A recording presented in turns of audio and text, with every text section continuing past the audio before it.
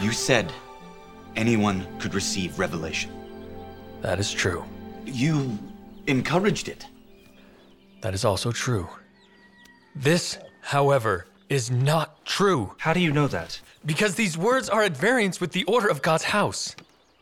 Does Hiram Page have authority to speak in the name of the Lord? You said even the least saint may know all things as fast as he is able to bear them. Yes, but all things must be done in order.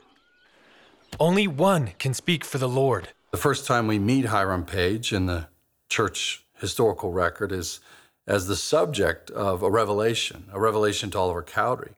Hiram has a seer stone, and he's receiving in it revelations about where Zion will be located and how the church should be organized and how it should function. He prophesied great things through the stone. He knows the location of the city of Zion. He has been deceived.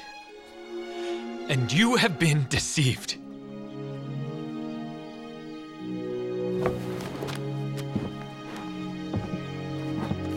You flirt with apostasy.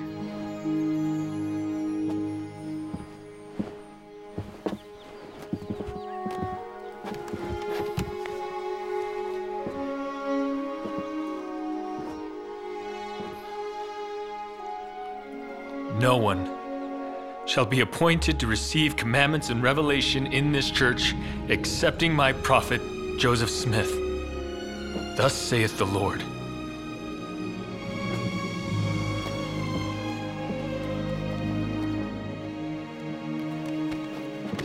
Well, at the time, Hiram Page is a teacher in the Aaronic priesthood, and Joseph would have had no problem if he received revelations through his seer stone about how to be the best teacher in the Aaronic priesthood he could possibly be. So Hiram Page presents himself as a new revelator, as an additional revelator, and Joseph is forced to clarify that while all men and women can seek and receive revelations from God, only he can receive those revelations which are authoritative for the church as a whole. When those revelations are about Zion and the Lord's plans for the latter days and how the church should be organized, that's out of order. And that's the term that the Lord uses in the revelations.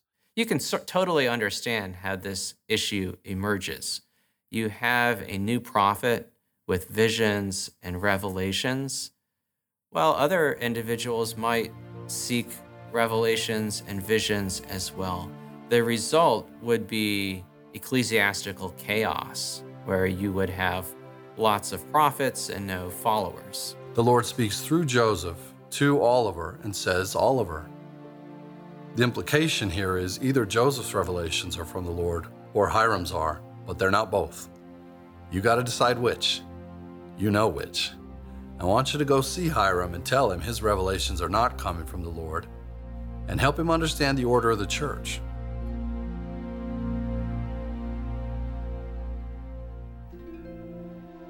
Welcome to our series on the witnesses of the Book of Mormon.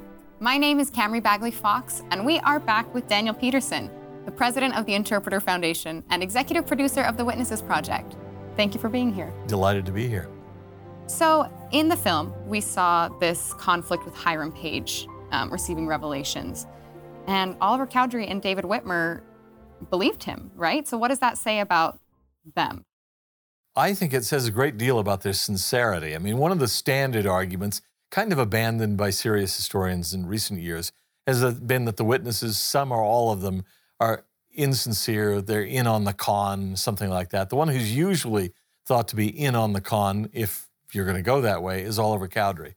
The fact that Oliver Cowdery and David Whitmer believe the revelations that Hiram Page is receiving through his seer stone is, to me, a really interesting evidence that they're sincere. I mean, if they know that these purported revelations through a seer stone are fake, the last thing in the world they're going to do is believe that Hiram Page is getting real revelations through a seer stone. If they're con artists, they're not going to fall for a con that's almost identical to their own. But they really believe it. They believe it because Hiram Page is a relative. He's a brother-in-law.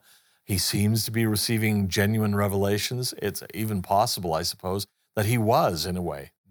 depending on the source of the revelations. So what does that say about Hiram Page, that he was receiving these revelations? Especially as members of the church, we're taught that we can receive revelation. I have no doubt that he was having some kind of experience. I mean, if I want to get into Latter-day Saint terms here, I might say, well, if the devil wants to intervene early on in a dispensation, what's he going to do but muddy the waters about who gets revelations and what they say? That's a really, really good tack to take, and maybe is the way he went. But the fact that Hiram believes these revelations to be true, again, shows he's not in on some sort of con. And he takes the rebuke, by the way. He's faithful for another while in the church. And when he leaves, it's not over that. It's over other issues, partly just to be loyal to his extended family, who the Whitmers all leave the church. He takes the rebuke, he backs away, he doesn't go on persisting in these purported revelations, which says to me something about his sincerity and his willingness to follow the lead of the prophet Joseph Smith. And that's important, I think. It's a really interesting phenomenon to have these people experimenting in those early days with revelation. They had been assured modern revelation is possible. So they believe that, and they accept it, and so they begin to receive revelations for themselves, and I think they do. But the question is, who receives revelation for the church? When Oliver Cowdery is called to lead the mission to the Lamanites in 1830 and 31 in the winter, he is set apart as the leader, and he's told to direct the others by inspiration. So they really believe that inspiration is possible. Again, if they were fakes, they'd know it wasn't, because they'd been faking it all along. But they believe that they've received it and that others can receive it too.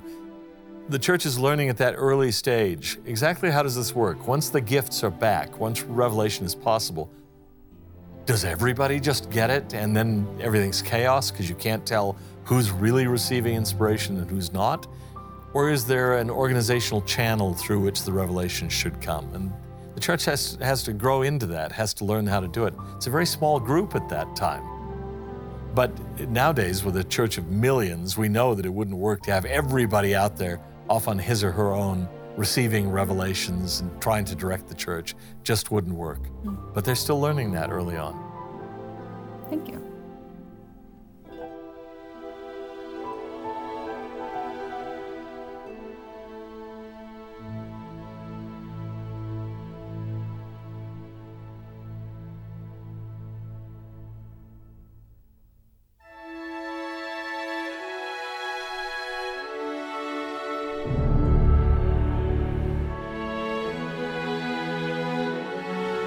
Joseph was dead, the young church balanced on a razor's edge.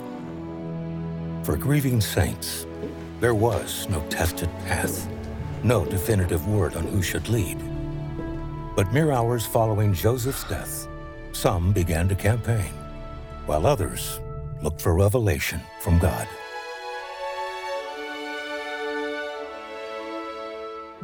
Be a part of the next chapter.